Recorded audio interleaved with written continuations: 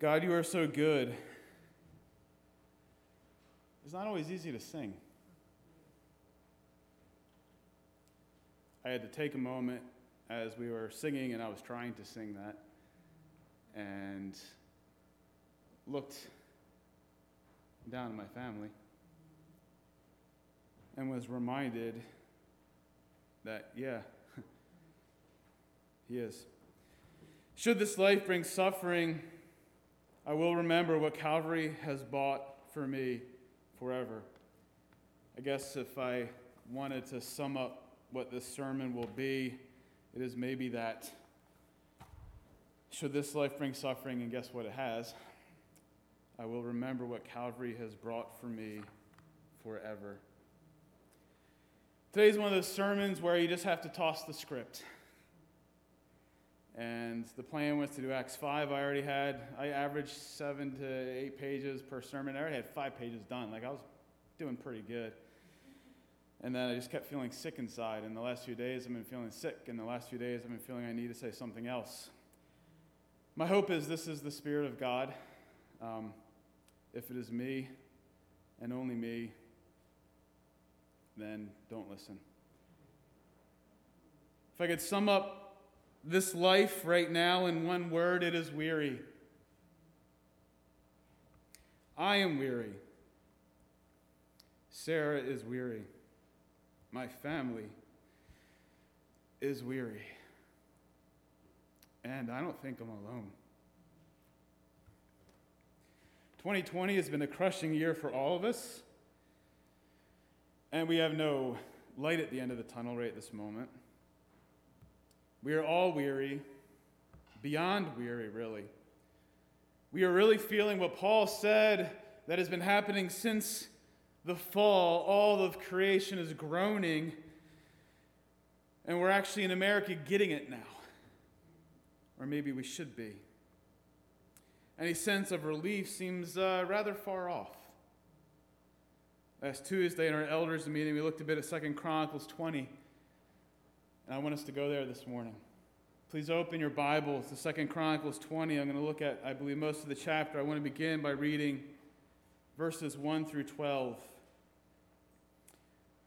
2 Chronicles 20, verses 1 to 12. God's holy word begins. After this, the Moabites and the Ammonites, and with them some of the Meunites, came against Jehoshaphat for battle. Some men came together and told Jehoshaphat, "A great multitude is coming against you from Edom, from beyond the sea, and behold, they are in Hazazon Tamar, that is En Gedi." Then Jehoshaphat was afraid and set his face to seek the Lord, and proclaimed a fast throughout all Judah, and Judah assembled to seek help from the Lord. From all the cities of Judah they came to seek the Lord. And Jehoshaphat stood in the assembly of Judah and Jerusalem in the house of the Lord before the new court and said, "Our Lord God of our fathers, are you not God in heaven? You rule over all the kingdoms of the nations. In your hand are power and might, so that no one is able to withstand you. Did you not, our God, drive out the inhabitants of this land before your people Israel, and give it forever to the descendants of Abraham, your friend? And they have lived in it, and have built for you in it a sanctuary for your name, saying, if disaster comes upon us, the sword, judgment, pestilence, famine, we will stand before this house and before you, for your name is in this house, and we will cry out to you in our affliction, and you will hear and save. And now behold, the men of Ammon and Moab and Mount Seir, whom you would not let Israel invade when they came from the land of Egypt, and whom they avoided and did not destroy, behold, they reward us by coming to drive us out of your possession, which you have given us to inherit. O our God, will you not execute judgment on them? For we are powerless against this great horde that is coming against us. We do not know what to do, but our eyes are on you. 2 points this morning. The first one is that fear must drive us to the Lord. The second point I want to end with is that the story is far from over. Fear must drive us to the Lord, but the story is far from over. Let's begin by looking at how fear should drive us. It should drive us. It doesn't always drive us.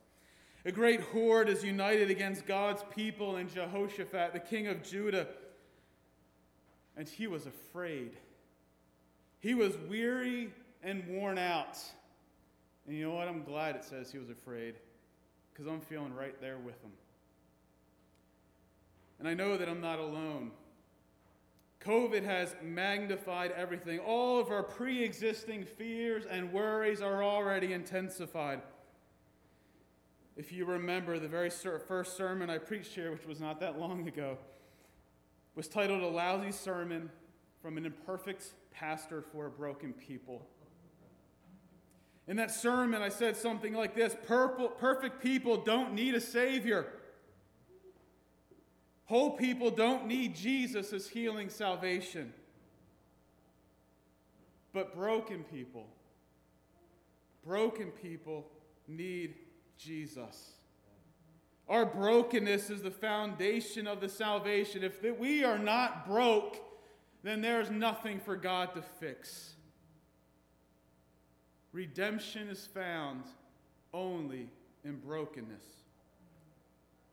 Beginning with that sermon from day one, my desire here was to be honest with you no matter the cost. And I need to tell you, I am broken right now. Sarah is broken right now. The last few months, we've been wondering why we're here. We're wrestling with a sense of purpose, or even asking why God has brought us here. We don't feel needed. We don't feel wanted. And the weight of the church's financial situation reminds us you guys can't even afford us. We don't know what our future is here. And we are afraid.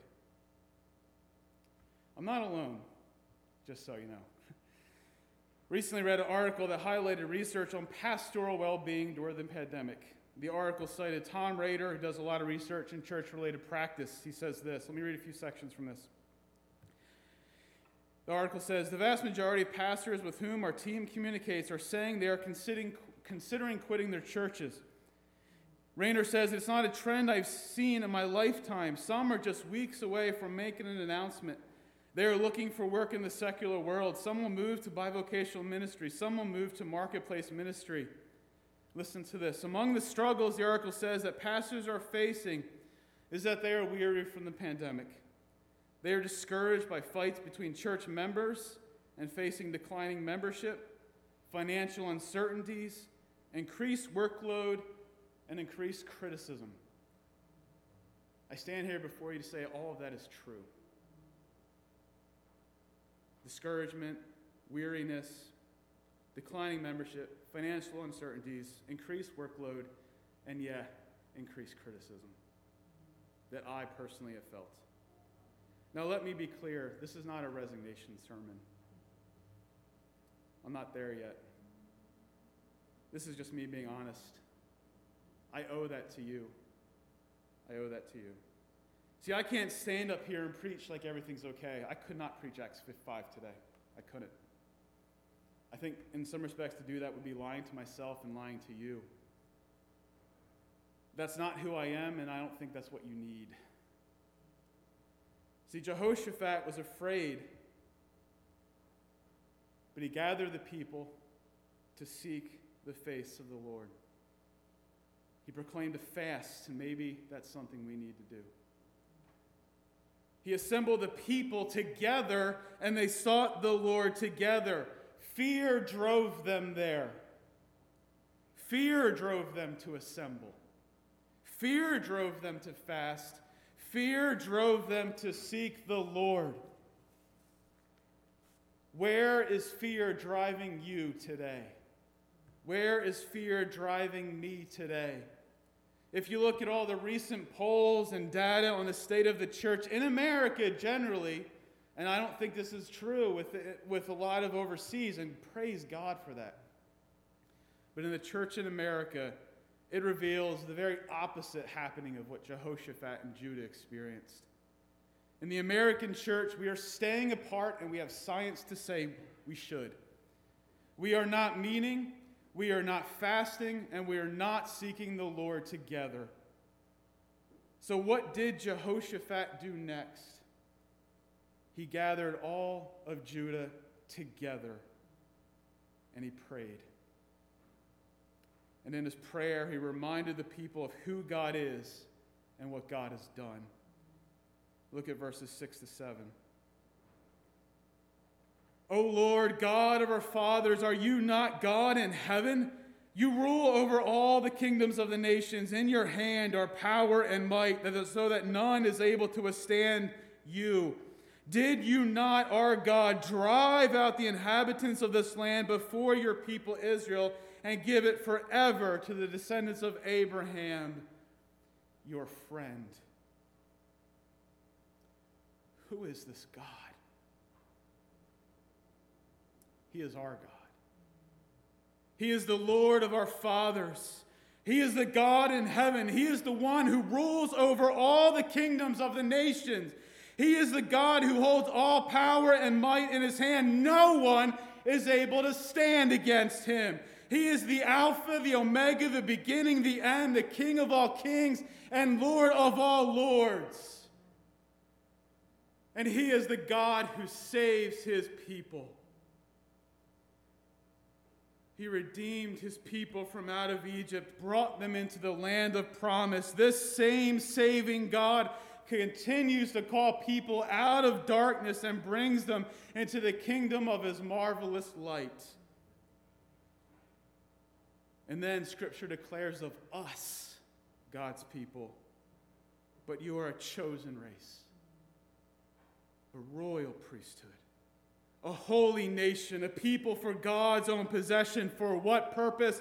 To proclaim the excellencies of him who called you out of darkness into his marvelous light. Once you were not a people, but now you are God's people. Once you had not received mercy, but now you have received mercy. Jehoshaphat then challenges them, no matter what comes, to continue to seek the Lord together. Look at verse 9. If disaster comes upon us, whether it's the sword, judgment, pestilence, or famine, we will stand before this house and before you, for your name is in this house, and then we will cry out to you in affliction, and you will hear and you will save. If disaster comes upon them, whether it's the sword, judgment, pestilence, famine, COVID-19, or something else, the people remain committed to meeting together to seek the Lord. They saw the corporate gathering of God's people as essential. Even if disaster comes upon us, they said, you will find us gathered together, seeking your face. See, our problem is that we want church to be safe. It's not. It's not. Church is not safe. Christianity is not safe. Following Jesus is not safe. Danger lurks in the shadows for any follower of Christ. Yet now we could argue it's no longer in the shadows. We feel danger right behind us. We feel its dark breath upon our necks, and we're fearful. Danger for the Western church has come to church. Being a follower of Christ in China is simply dangerous. There is a built-in risk. Churches in China know that persecution is part of what they sign up for. They grasp the need to understand what we need to understand, that following Christ is dangerous. Obedience often comes at a great cost. Our Chinese brothers and sisters, I think, grasp better than we do what Jesus said. If anyone would come after me, let him deny himself, take up his cross, and follow me. For whoever would save his life will lose it, but whoever loses his life for my sake and the gospel's will save it. For what does it profit a man to gain the whole world and forfeit his soul? Our Chinese brothers and sisters know the risk. They count the cost to follow Jesus. And let me be clear. Yes, they take precautions. They don't advertise where they're meeting. But they do know that every time they meet, there is a risk of being raided, being arrested, or worse. But they believe the risk is far outweighed by worship, by seeking God together. The word proclaimed, the Lord God praised, the fellowship enjoyed, the Lord's Supper received, all essential elements to the Christian life. They understand the risks, but fellowship, worship, and the word are worth the risk. Death is worth the risk. We haven't had such risk until COVID hit. Now many people here in America believe that the greatest risk is to attend church. There is a fear that if you attend, you may get sick and die, or worse, you may get sick and pass it on to someone else who will die. And let me be clear, that is a risk. That is a risk.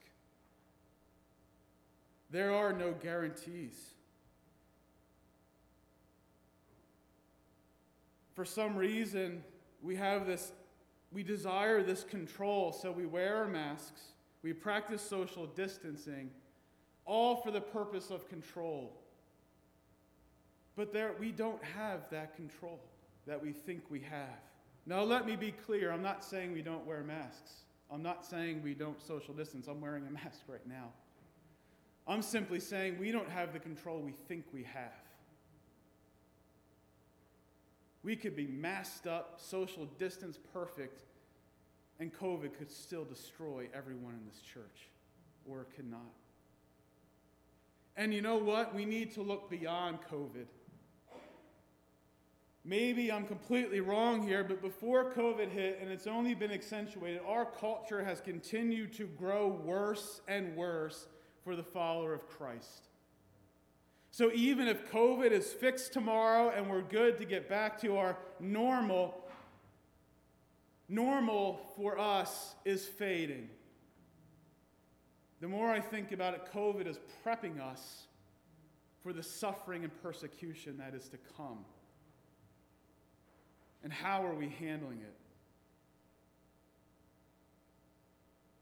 Let me be clear that there is a risk. We need wisdom as we move forward, and how to do our best to mitigate the risk while still seeking to obey the commands of Scripture. But I want to say this: danger should not keep us from gathering. Danger should not keep us from seeking the Lord together. Danger and fear should actually drive us in unity to seek the Lord together. That is what God's people have done in the story of Jehoshaphat. United together. There's been an article published in the Banner of Truth written by David Campbell. I want to read 3 concluding paragraphs from it. It's called "The Church in Danger, Now They Are Together." And please hear me clearly. This is what he writes. It is right that we should practice social distancing and do those other things that are designed to keep ourselves and others safe. It would be presumption to expect God to protect us from this virus if we made no effort to protect ourselves. But danger ought not to be pleaded as an excuse for staying away, not at least without very good reason. Christians throughout history have been in the very same place as we are. Danger has been a reality for them too, but it has not stopped them from meeting. It ought not to stop us. He continues, the hesitancy felt by many of us today is understandable. No one should look down on a fellow Christian who is afraid either for their own sake or for the sake of others to come back to church. The individual conscience needs to be respected too. If for what we are believed to be God-honoring reasons, the decision is to delay return. But it ought to be every Christian's goal to gather with the saints as soon as possible. That is our duty. It is in our highest interest. It is surely where our hearts are. And he says, if it isn't, we have a very serious spiritual problem. His last paragraph. Will obedience guarantee our safety? No. No, it won't. God doesn't always protect his people from the dangers that threaten them. Our persecuted fellow Christians, he says, know that only too well, but they would assure us, however, from their precious personal experience, that Christians are not the losers by their obedience, and God will see to it that we are not the exception. For many of us, it feels like disaster is upon us. It's not, but it feels like it. So what should God's people be doing? If the story of Jehoshaphat is an example for us, then we need to be gathered together seeking the Lord's face. When disaster comes, we need each other more than ever. And we need the Lord more than ever.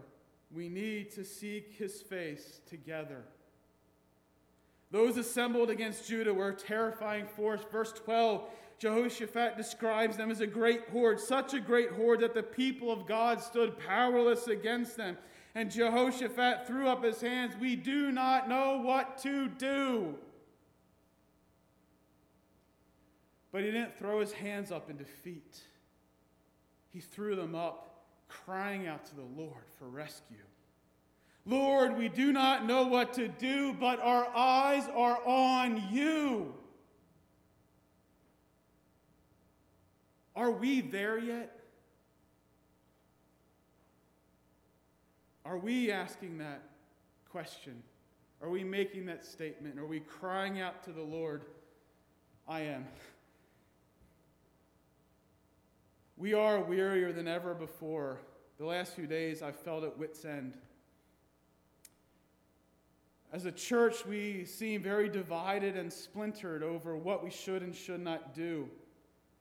A great horde stands before us, and I feel very powerless. Fear consumes us. Countless voices cry out, danger is everywhere. Danger is all around us. Danger, danger, danger. And we stand before the great horde, not knowing what to do. I have no idea what to do. No matter what we do, this is the challenging part, no matter what we do as elders for the sake of our church, some side will be offended and frustrated. It is a lose-lose situation. It is lose-lose. I don't know what to do. I'm crying out to God, and I want us to cry out to God. Lord, we do not know what to do. but our eyes are on you. But that prayer is not the end of the story. Jehoshaphat and the story continues, verse 13. Meanwhile, all Judah stood before the Lord with their little ones, their wives and their children, and the Spirit of the Lord came upon Jahaziel, the son of Zechariah, son of Benaiah, son of Jael, son of Mattaniah, a Levite of the sons of Asaph, in the midst of the assembly. And he said, "Listen, all Judah and inhabitants of Jerusalem, and King Jehoshaphat, thus says the Lord to you, do not be afraid, and do not be dismayed at this great horde, for the battle is not yours, but God's. Tomorrow go down against them. Behold, they will come up by the ascent of Ziz. You will find them at the end of the valley, east of the wilderness of Jeruel. You will not need to fight in this battle. Stand firm. Hold your position. See the salvation of the Lord on your behalf. O Judah and Jerusalem, do not be afraid and do not be dismayed. Tomorrow go out against them, and the Lord will be with you." Then Jehoshaphat bowed his head with his face to the ground, and all Judah and the inhabitants of Jerusalem fell down before the Lord, worshiping the Lord. And the Levites of the Kohathites and the Korahites stood up to praise the Lord, the God of Israel, with a very loud voice. And they rose early in the morning and went out to the wilderness of Tekoa. And when they went out, Jehoshaphat stood and said, "Hear me, Judah and inhabitants of Jerusalem. Believe in the Lord your God, and you will be established. Believe his prophets, and you will succeed." And when he had taken counsel with the people, he appointed those who were to sing to the Lord and praise him in holy attire as they went before the army, and singing, "Give thanks to the Lord, for his steadfast love endures forever." And when they began to sing and praise, the Lord set an ambush against the men of Ammon, Moab, and Mount Seir, who had come against Judah, so that they were routed. For the men of Ammon and Moab rose against the inhabitants of Mount Seir, devoting them to destruction. And when they had made an end to the inhabitants of Seir, they all helped to destroy one another.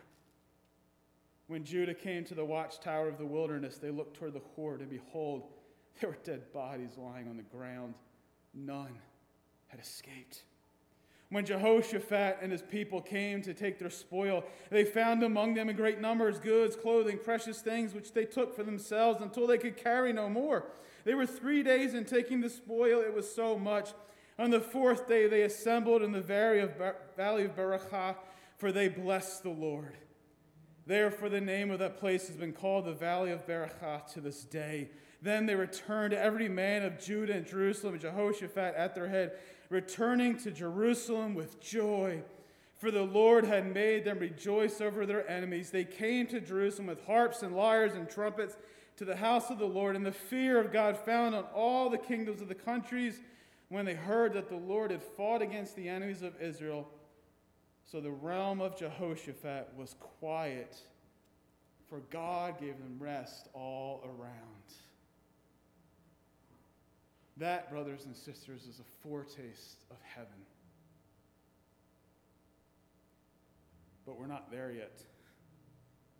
The Spirit of God comes upon Jahaziel with confidence and power. Thus says the Lord to you, do not be afraid, do not be dismayed at this great horde. It's not your battle. The battle is mine, says the Lord. Do not be afraid, do not be dismayed. I am the God of your fathers.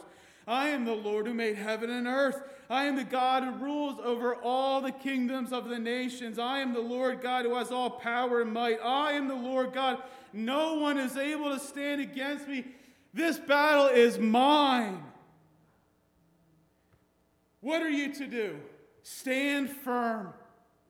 Hold your position and see the salvation of the Lord. O people of God, do not be afraid, do not be dismayed, God says, because I am with you. This prophetic voice led Jehoshaphat and the people of God to worship together.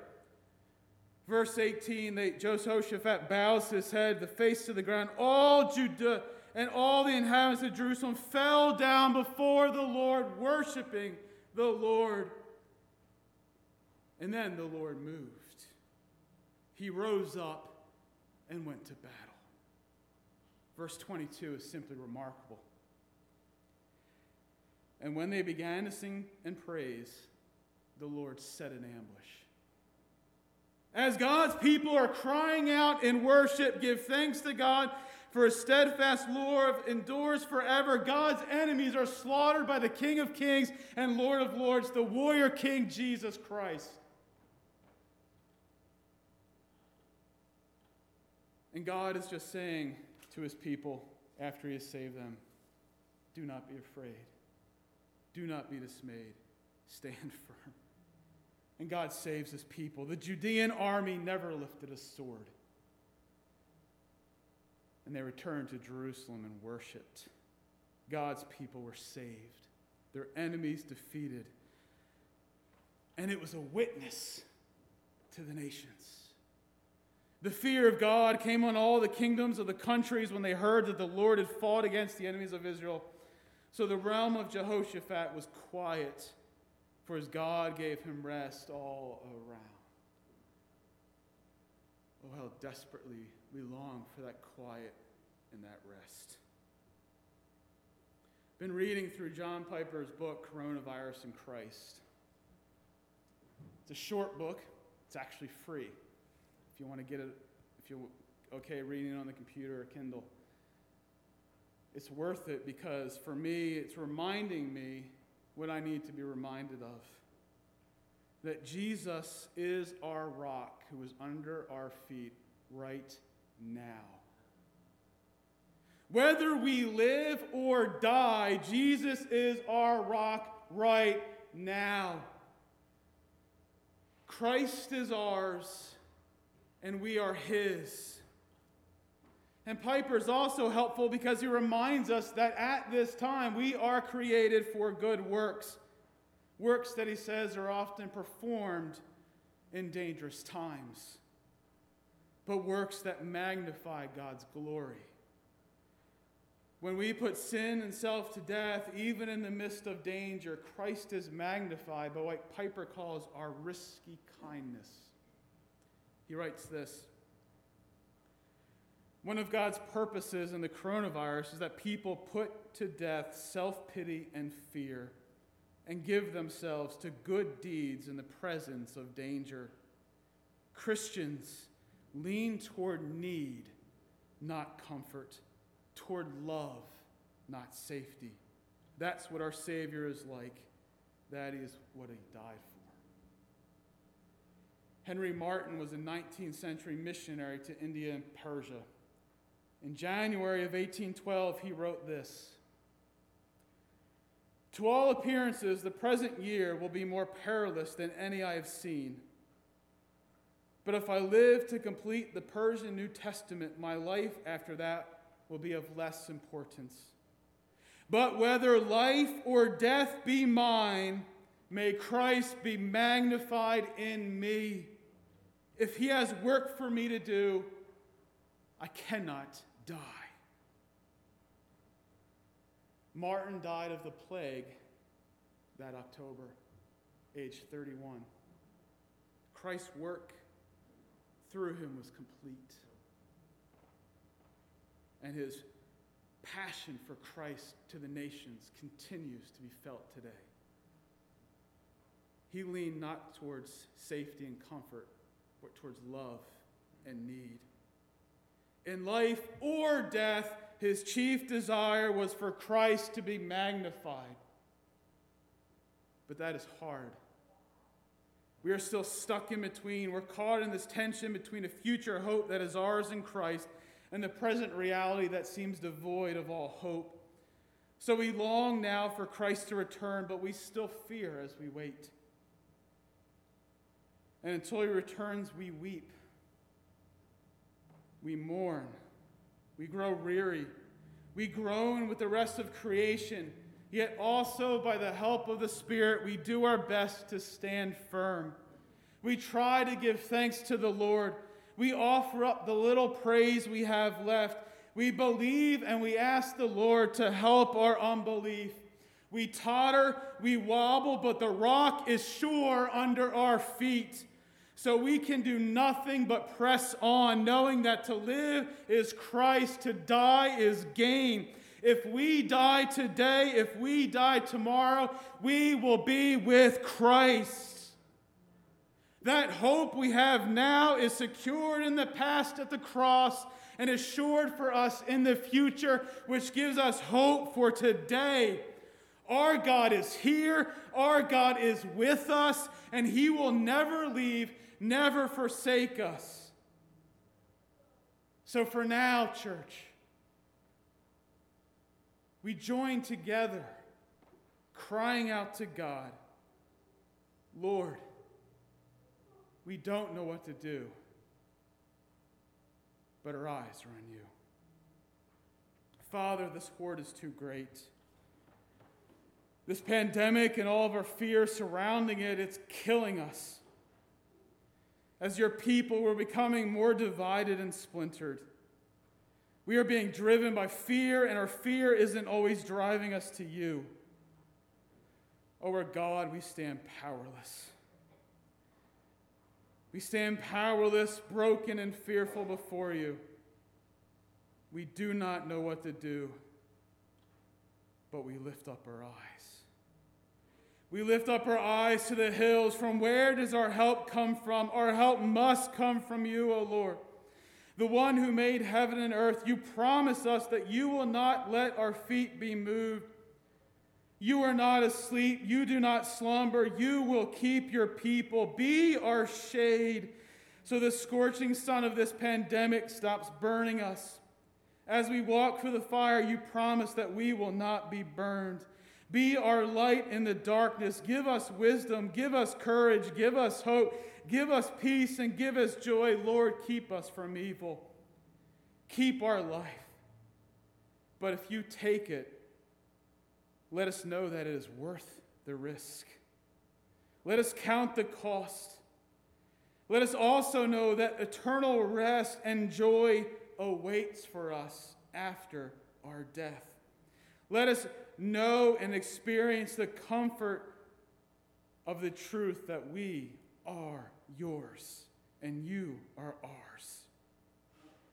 Spirit of God, bore this deep into our hearts and minds. God, if you are for us, who can be against us? You did not spare your Son, but gave him for us all. How will we not also with him graciously give us all things? Who shall bring any charge against us, your elect? God, you are the one who justifies. There is no one left to condemn. Christ Jesus, you are the one who died. More than that, you were raised, and you are at the right hand of God. You are interceding for us now. And Jesus, if you are interceding for us, then surely God answers your prayers, and nothing will separate us from the love of Christ. Shall tribulation or distress or persecution or famine or nakedness or danger or sword or COVID-19? For as it is written, for your sake we are being killed all the day long. We are regarded as sheep to be slaughtered. But no. In all these things, we as your people are more than conquerors through him who loved us. Help us to be sure that neither death, nor life, nor angels, nor rulers, nor things present, nor things to come, nor powers, nor height, nor depth, nor anything else in all of creation will be able to separate us from the deep, deep, deep love of God in Christ Jesus our Lord. Lord our God, we do not know what to do, but our eyes are on you. We believe. Help our unbelief. Amen. Brothers and sisters, hear the words of the Lord to his people, and we'll end on this. Do not be afraid, and do not be dismayed at this great horde, for the battle is the Lord's. It is not yours, but God's. So stand firm. Hold your position and see the salvation of the Lord on your behalf, and know with the confidence of Christ that the Lord our God is with you.